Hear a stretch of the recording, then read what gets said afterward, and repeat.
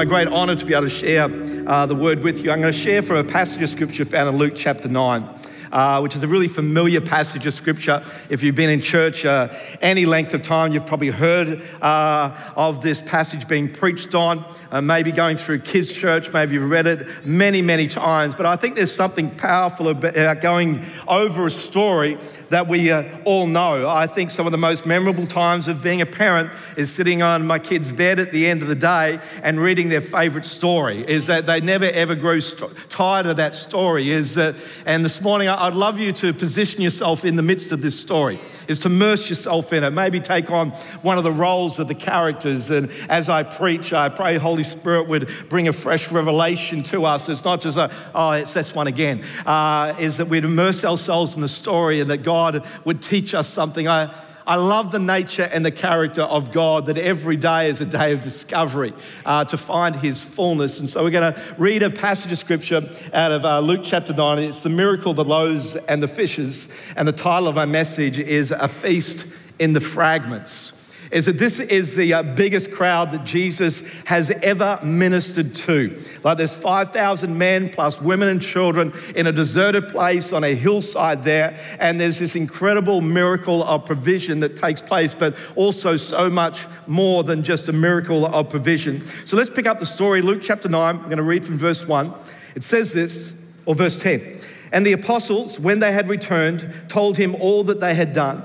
And then Jesus took them and went aside privately into a deserted place belonging to the city called Bethsaida. I love that Jesus commissions you and I to go into all our world. He gives the apostles authority, and they go out into the world and they heal the sick, they preach the kingdom of God, and now they've come back from that journey and they're giving their reports to Jesus about the incredible things that took place. And not that Jesus didn't want to hear the great stories of what had been accomplished in his name, but he says to them, why don't we just come aside?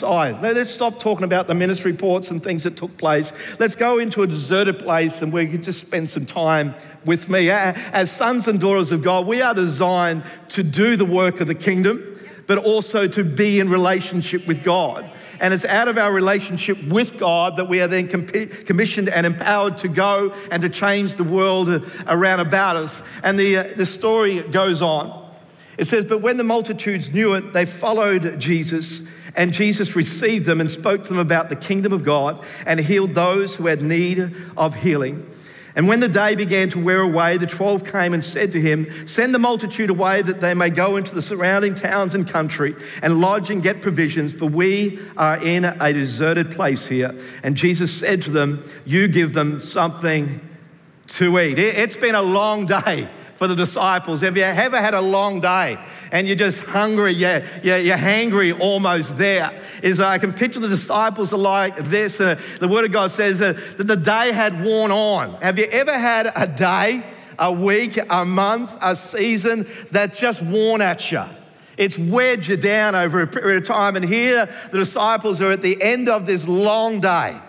And they are worn out. They are just saying to Jesus, just send the crowd away.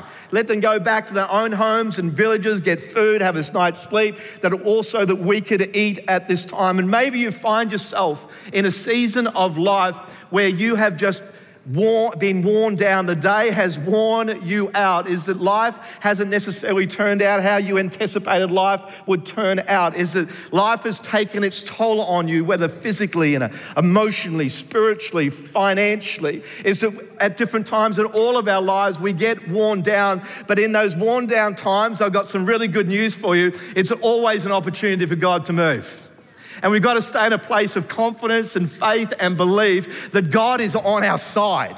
Is that no matter what life throws at us, how worn down we are or worn out we are, it's an opportunity for God to move over our lives. And so they say, Jesus, just send them away. But Jesus then finishes with this, says, well, why don't you just give them something to eat?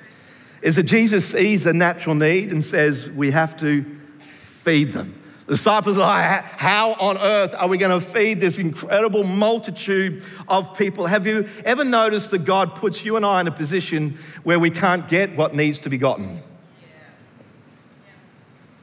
And we have to see the picture here is that we're not on a farm here. We're in the middle of a desert, and Jesus says, You give them something to eat. Is that God at different times will lead you and I into the desert for the purpose of discovering who God really is, that He is our Jehovah Jireh. He's a God of great provider. He'll take us into desert times and desert seasons of our life to bring out the full character and the nature of who God actually is. And so if you find yourself in a deserted place, that's a great place to be, because it's there you can discover another aspect of the great identity, the nature of God, that only God can come through in those times. Here in this passage of scripture, I'm reminded that you and I are so aware of scarcity and lack.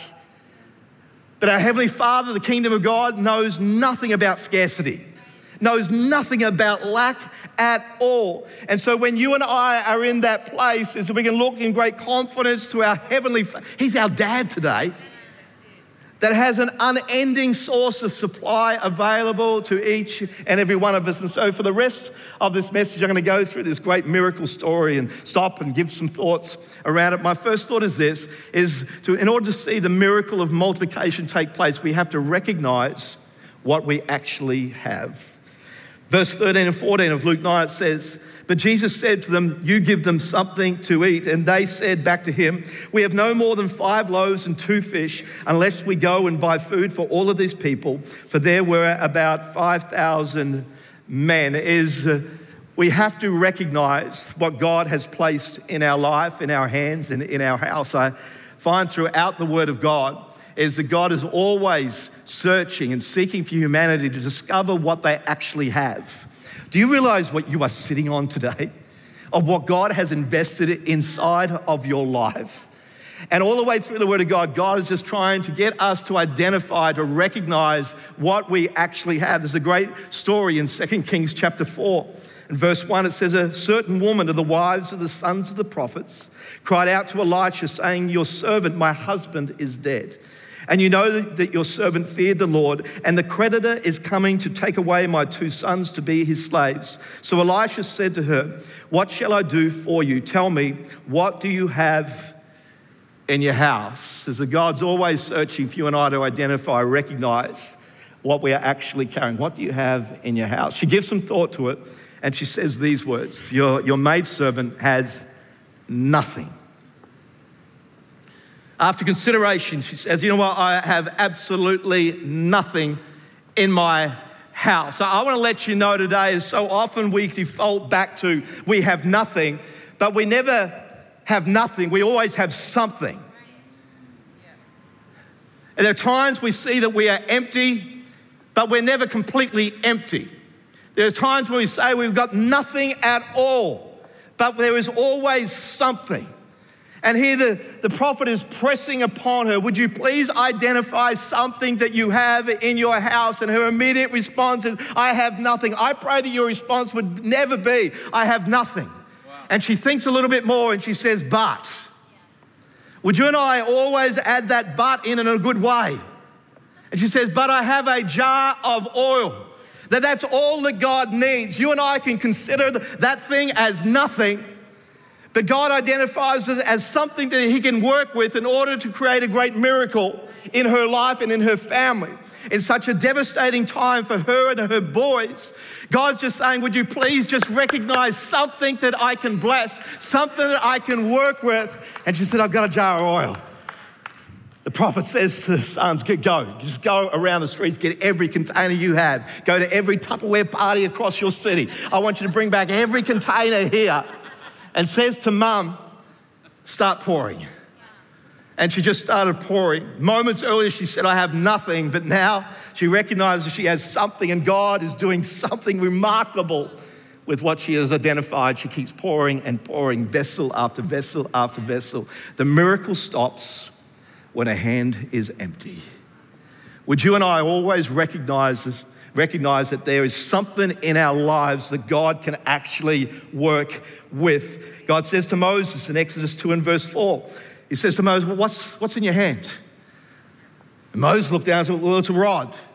And not that I have time to go into it, but great miracles took place purely because Moses put himself in a position where he recognized what he was carrying. And maybe God's asking you today, what's that in your hand? What's that dream that's in your heart? but what's that possibility that I can do for you? And I pray that you'd say, no, I have nothing, God. No, I have this. Never be embarrassed by what you have. Never be embarrassed by what God has given to you, because if you and I release it to him, he can work upon it. So what do you have is that miracles of multiplication will always begin when you and I recognize what we have. Is that Jesus cannot multiply that which we have not recognized. And we hear in this story, this account, is that the disciples have located a lad's lunch. He has 5 loaves and 2 fish. I don't know if they've followed him all day long, just looking for an opportunity to steal his lunch. They're so hungry. I don't know how they noticed that, but they come and they bring it to Jesus, that 5 loaves, 2 fish. Something seems so insignificant in amongst the crowds of thousands and thousands and thousands. Sometimes you and I can think that what we carry is insignificant, but in the hands of God, it's more than enough. It's more than enough. Sometimes we think that God can't do anything with what we have, that it really won't make a difference. And Jesus is just simply saying, would you give it to me? Just give it to me. There are times that's in our lives where we look at the great dream that we have in our heart, the desire for future. And we look at the dream in our heart and then we look and see what we're holding in our hands, and it's a total mismatch. It's like, how can this ever take place? I can't accomplish that because I just don't have enough in my hands in order to see that dream, that vision come to pass. And God's simply just saying to each and every one of us, would you just give it to me? Yeah. Jesus is saying here, would you just let me get my hands on what's in your hands? Would you just give me access to what you are carrying right now, and you're going to see the great miracle of multiplication? He's saying, your 5 loaves and 2 fish, they don't scare me. Just let me get my hands on what's in your hands. So often we have this concept of lack, or we don't have enough. And it's such a lie. We can say we don't have enough finance, enough education, enough experience. And maybe for some fields and industries you don't. And maybe you have to gain that knowledge, but the different times, don't allow the not enough syndrome to grab a hold of you, because whatever God has deposited in your life is more than enough. That gift, that talent, that ability, it's more than enough. And so would you recognize what you have? The second thought around multiplication is, would you release what you have recognized? Verse 16, it says, then Jesus took the 5 loaves and the 2 fishes. That's remarkable. I want you to put yourself in the story today, hey? Put yourself here. Take on one of the characters in the story. Is that Jesus looks at the 5 loaves and 2 fish and says this, that'll do me. So whatever you and I place in his hands, he simply says, that'll do me. I can work with that. And sometimes we can think, well, God can't use that. Yeah. He's just simply saying, hey, put it in my hands and see what can take place. We have to position ourselves for the miracle of multiplication, the miracle of fruitfulness. And I found there's some things that we just have to let go of in order to see that miracle come to pass. Some of us need to let go of control. Others need to let go of our historical perspective of how God moves. Is that he moved like this last time, so I'm expecting to move like this. And no. God can move in any way he wants to move. And some of us have to deal with our historical perspective of how God will move, because my historical perspective over time has limited God at different times. Because I'm expecting to move in the same way. No. He can do whatever he desires to do. God, would you mess with that thinking there? We've got to get our thoughts into this place where the Word of God says that his thoughts are higher than my thoughts and his ways are higher than my ways. Is today, would you let go of something? Would you release what you identified into the hands of God? I want you to jump in the story right now. There's 5 loaves, 2 fish. They're being held in natural hands. And then right now, Jesus takes the loaves and the fishes. There is a transfer. There is a release from natural hands into holy hands. There's a release of 5 loaves and 2 fishes from natural hands into omnipotent hands. A release of 5 loaves, 2 fish into hands that are all powerful, that are all knowing, all present. Would you dare to release what you have recognized? It's just 5 loaves, it's just 2 fish. There's maybe 10, 12, 15,000 people there. No, would you release what you have recognized? I have found that the nature of God is always to accept what we give him. I've found over the years that at the end of every day is that God accepts my greatest mistake. He accepts my greatest failure. He accepts an insufficient meal of 5 loaves and 2 fish. He accepts the most expensive bottle of perfume. I found the only thing that God doesn't accept from you and I is half-heartedness, is duplicity of heart. That men and women would stand up and say, as for me and my house, we're going to serve the Lord.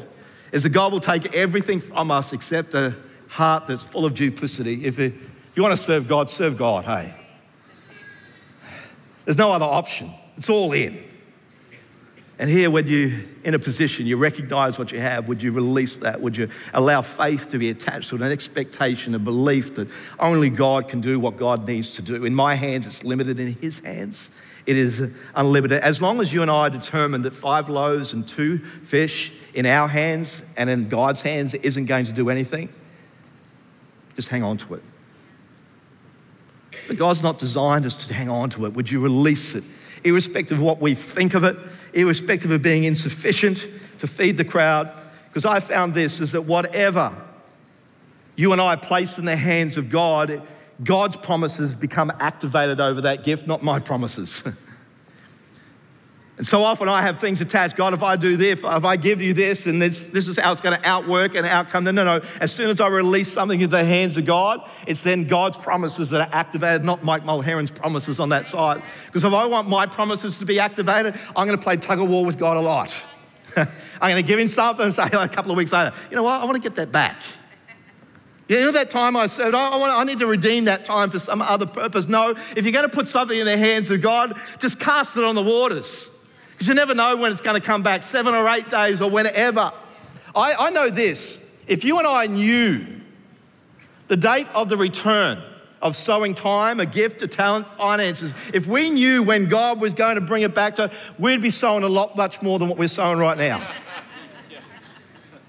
If he said to you, in 14 days, Saturday week, you sow some time into your neighbour today, you're going to reap an incredible harvest. Back to you. You know what? You and I would be sowing into that neighbour 24/7. Because we know there's an end date. But we tread carefully thinking, I can't invest too much because I don't know when it's going to come back to me. I can't invest too much of my gift and talent because I might end up exhausted because I don't know when it's going to come back to me. No. All in. It's an all-in philosophy mentality.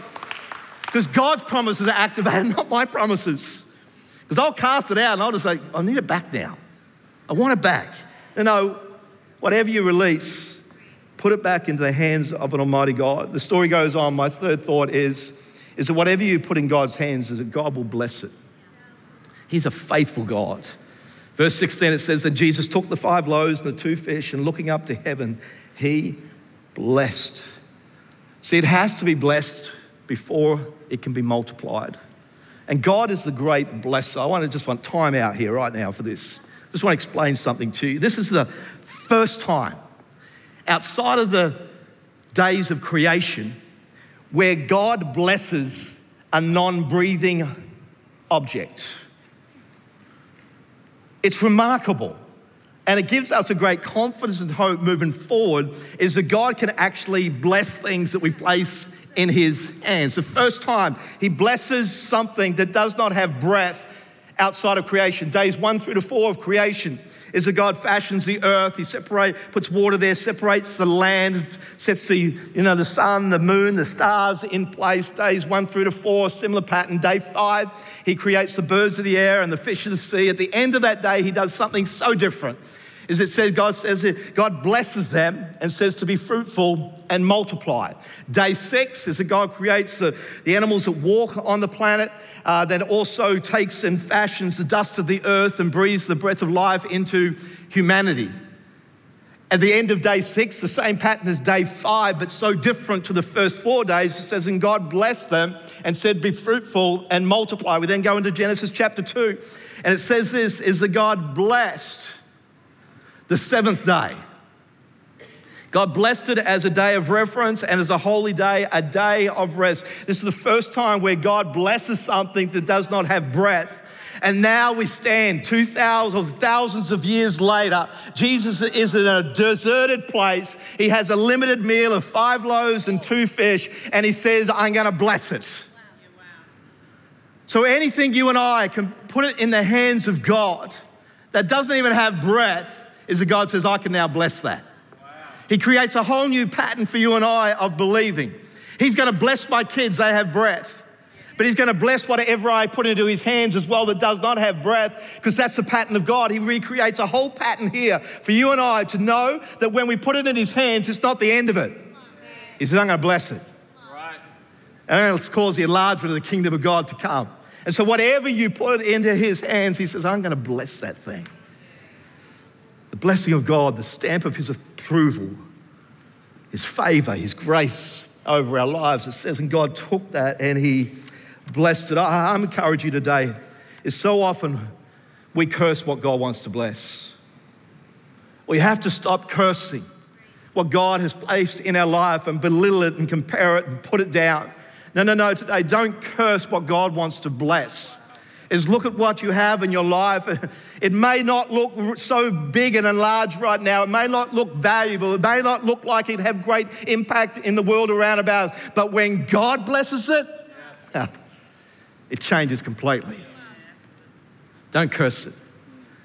Would you give God some time to speak over that which you give him? Just give him some moments to speak. We're so quick to action. Would we just let Jesus speak? The time where Jairus' daughter has died, and Jesus just walks into her room and closes the door and he starts to speak. Little girl, get up. Would you just let him speak over your life? There are times where you've just worked and you've worked and you've worked and you've caught nothing all night. Would you just give him some time to speak? I understand you've toiled so hard, but would you launch out again into the deep? Go to a place where you've never been before and throw your nets over. Would you just give him some time to speak to your life? And here, he's just given some time to consider an insufficient meal. He says, you know what, I'm going to bless that. I'm going to bless it. Let's see what takes place. Would you give God just some time to speak? It's when his promises are activated, not Mike Mulheron's promises at that time. Would you allow him to bless it? Genesis 12 and verse 2 says, I will make you a great nation and I will bless you and I'll make your name great and you will be a blessing. Is that God blesses us, not just so that we'd have a great name and a great reputation. God blesses us so that we'll be a blessing to others. And here he blesses just a few loaves and a couple of fish and feeds a multitude of people there. Is that God wants to bless us in order that we could be a blessing to others around about us. Is that God blesses what we give him, not for their worth, but because his power will make them worthy of his praise. Would you recognize what you have and would you release what you have recognized and would you allow God to bless it? Right now we're going to just take up our offering. I want you to put yourself in the picture right now. I know for me, whenever I release anything from myself now, I put myself in the story. Whether it's a time, whether it's mowing a neighbour's lawn, whether it's Nadine cooking a meal and we're delivering it, whether it's sowing in financially, I put myself in the picture now that there's a transference that takes place from my natural hand, my natural world, into the hands of an all-powerful God. It's like it's such a transfer, it's such an exchange, it's a holy moment. And so this morning, so many of you know the ways in which you give are going to be on the screen there. There's information desk and FPOS in the foyer, all the details of online giving there. But as we sow in today, no matter whether you have to press a button on the computer or on the app, or whether you're filling out a form or putting funds into the buckets, I want you to picture yourself this holy transfer, this transfer of what you have, putting trust and a confidence in a magnificent Heavenly Father. Heavenly Father, I thank you for your word today. And I thank you are a God of blessing, you're a God of favor. And as we sow in today, it's just not something we're just releasing. This is something of a supernatural exchange, a holy moment. And Father, I don't give to get, but I do know your principles that whatever we sow, we shall also reap. And so, Father, we attach our faith to this moment. We pray that your kingdom would expand right across our great city and nation and world as we sow financially. We give you thanks in your wonderful name. Amen. Thank you so much, host team, as we receive our tithes and offerings. Would you let him bless it? Would you let him bless it? He's a God of blessing, God of favor. As the story goes on, When God blesses something, the next thought is that God will always come and break as well, is that there must be a breaking in order for multiplication to take place. Verse 16, it says, and Jesus took the 5 loaves and the 2 fish, and looking up to heaven, he blessed and broke them and gave them to the disciples to set before the multitude. It has to be broken before it can be multiplied. I love this. Dive into the story right now. Dive into it. Jesus takes the 5 loaves and the 2 fish, and the inventory count is correct. The stock take's right. There's 5 fish, a couple of loaves. The count's correct. And then Jesus starts to break it, and that's where we lose count. I don't know how this miracle came about, but he blessed it, and now as he breaks it, something changes. There's a multiplication that takes place. We no longer keep track of what's taking place in this moment of however this miracle came about. I want to let you know today that there's always blessing in the breaking. That in our brokenness, there is blessing.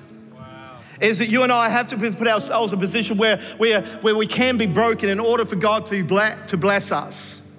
See, the blessed life comes also through a broken life. And this morning, maybe you find yourself in a place where life's just worn away at you, that you are broken. I want to let you know that's a very blessed place to be if you remain in the hands of a God, because a God will always reshape and reform and refashion our lives. It's okay to be broken as long as you're broken in the hands and relationship with God. Jeremiah chapter 18 says these words. This is the word that came to Jeremiah from the Lord. Go down to the potter's house, and there I will give you my message. So I went down to the potter's house, and I saw him working at the wheel. But the pot he was shaping from the clay was marred in his hands. This is an incredible picture of all of our lives.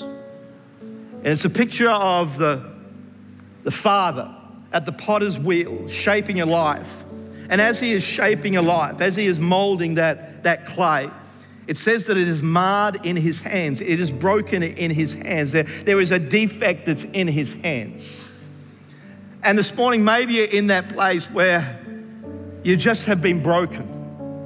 There's something that just hasn't worked out right. And the account goes on and gives us good news. So it says the potter formed it into another pot, shaping it as seemed best to him. It's okay to be broken. You just have to be broken in the hands of an almighty God that will reshape you and will reform you, that will put you back together. If you're broken outside of his hands, that is a problem. But if you are broken in his hands, he simply says that it's all okay. Let me reshape you. Let me rebuild you. I have found in life and through meeting so many of you and you meeting me is that we're all a bunch of crackpots. And that's okay. Because God has just comes and refashions us and reshapes us again. It's okay for you and I to be broken in the hands of God because he will rebuild your life. He'll establish something so magnificent inside of your life. Don't be in a place of despair if you're in a place of brokenness. No, hang on and say, hey, God, now's the time for a great reshaping. Now's the time for something to come back. That where I've not been knocked down, I'm going to stand back up again because I'm in your hands. They lose count. This time of brokenness, I found some of the most blessed people in life have been the most broken people that have just said, hey, God, would you put me back together again? I desire to be fruitful and multiply. My life's just back in your hands. We find in this place of breaking is that the quality does not change of the loaves and fishes, but the quantity does.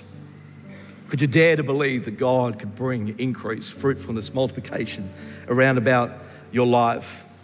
And then it goes on. The loaves, the fishes get divided. Whatever Jesus multiplies, he expects for you and I to divide. He just wants you and I to give it away. Whatever blessing, whatever things he's placed inside of our lives, would you just give it away? Because we know in the kingdom of God, we're not going to have any less of that thing, that time, that talent, that trade. We're not going to have less of it because his principle is activated, the eternal principle. There'll be seed time and harvest. I have to believe that. Whatever God's given, would you just keep scattering the seed? Just keep putting it out there. Just let it go out of you and see what God is going to bring back to us. Would you recognize what you have? Would you release what you've recognized? Would you allow God to take it in that exchange and bless it and to break it? And my final thought is this, that there is always a feast in the fragments. Verse 17 of Luke 9, it says, and so they all ate and were filled, and 12 baskets of the leftover fragments were taken up by them.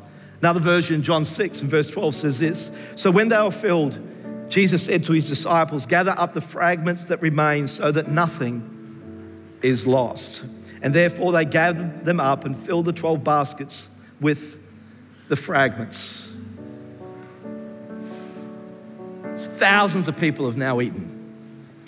They're beginning to stand up and to move and to go back to their homes because the hour is late. Their bellies are full.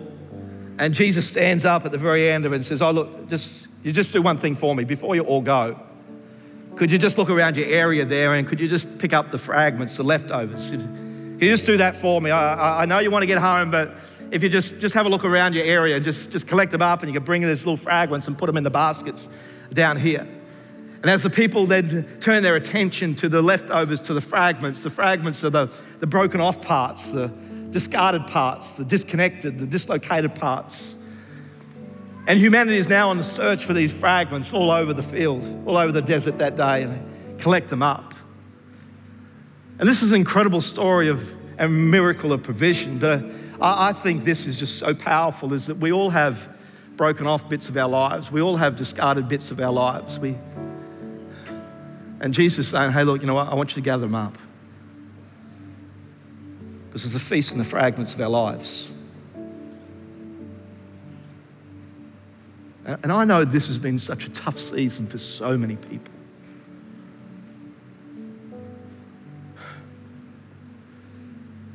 Seasons where things have been broken off your life. Things have been disconnected and dislocated. And the heart of God is, hey, don't discard those things that have been fractured or broken off. Would you gather them again? Would you gather them together? It's valuable. Every part of you is valuable. Every part of this great miracle is valuable. Just don't discard the leftovers. I'm not into leftovers. I don't like Nadine cooking something today and eating again tomorrow. I'm not like that type of guy. I don't like leftovers. But here, leftovers were of significant importance to Jesus on that day. The fragments were so important. Those disconnected, dislocated areas that we all have at different times in our lives, that don't just discard them. Would you allow the potter just to put them all back together again? Because there's a feast in every aspect of your life, in the brokenness and in the wholeness. You know, over my years of just decades of being in a relationship with Jesus, I have seen the different nature and character of God. I have seen God, that he is such a precise God. He's into precision. He's better than a Swiss watch. He's better than a Mercedes-Benz. He's into precision. You know, when he creates the universe, he sets the earth at the right distance from the sun so that we wouldn't overheat or over-chill. With the tides, he sets their appointed boundaries unless there's some other influence from nature. As the tide comes and goes at a set point in the earth, he's a God of precision. Our human body, it's so precise in its movements, but on this day of this great miracle, God wasn't precise there. Is that God shows another nature of who he is, that he is our Jehovah Jireh. He is our great provider. He's not just a God of precision, God of enough, but he's also a God of more than enough. And that's the position where there's areas and times where he needs to be so precise with us, but there's also times where he wants you and I to put us into an overflow position. That David said words like this, is that my cup runneth over. Well, what a picture of a life. Is that God saying to David,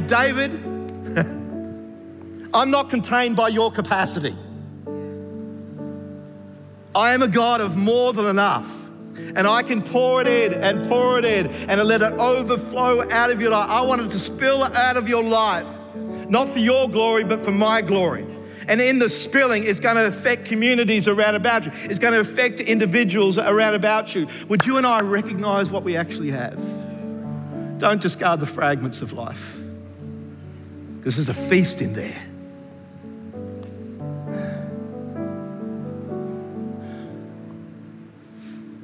Will you just please stand for a moment? I want to pray for you.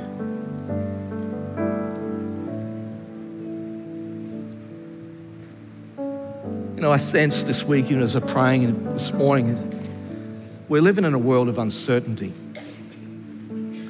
We see nations across the world right now, even financial markets collapsing, crypto markets collapsing, interest rates rising, inflation rising.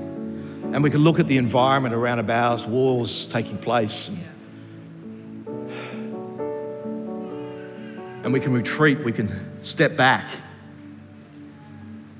We can put ourselves in a place of fear and anxiety. I love Pastor Joey's prayer moment today, the peace of God that surpasses all of our understanding.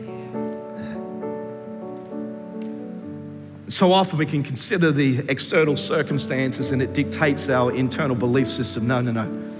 Always allow your internal belief system to dictate the external, not the other way around. And this morning, if you're in a place of anxiety, it's tough for mum and dads right now. Put fuel in the tank and food in the fridge, cover your rent, cover your mortgages. I encourage you, don't allow fear to grip your heart right now.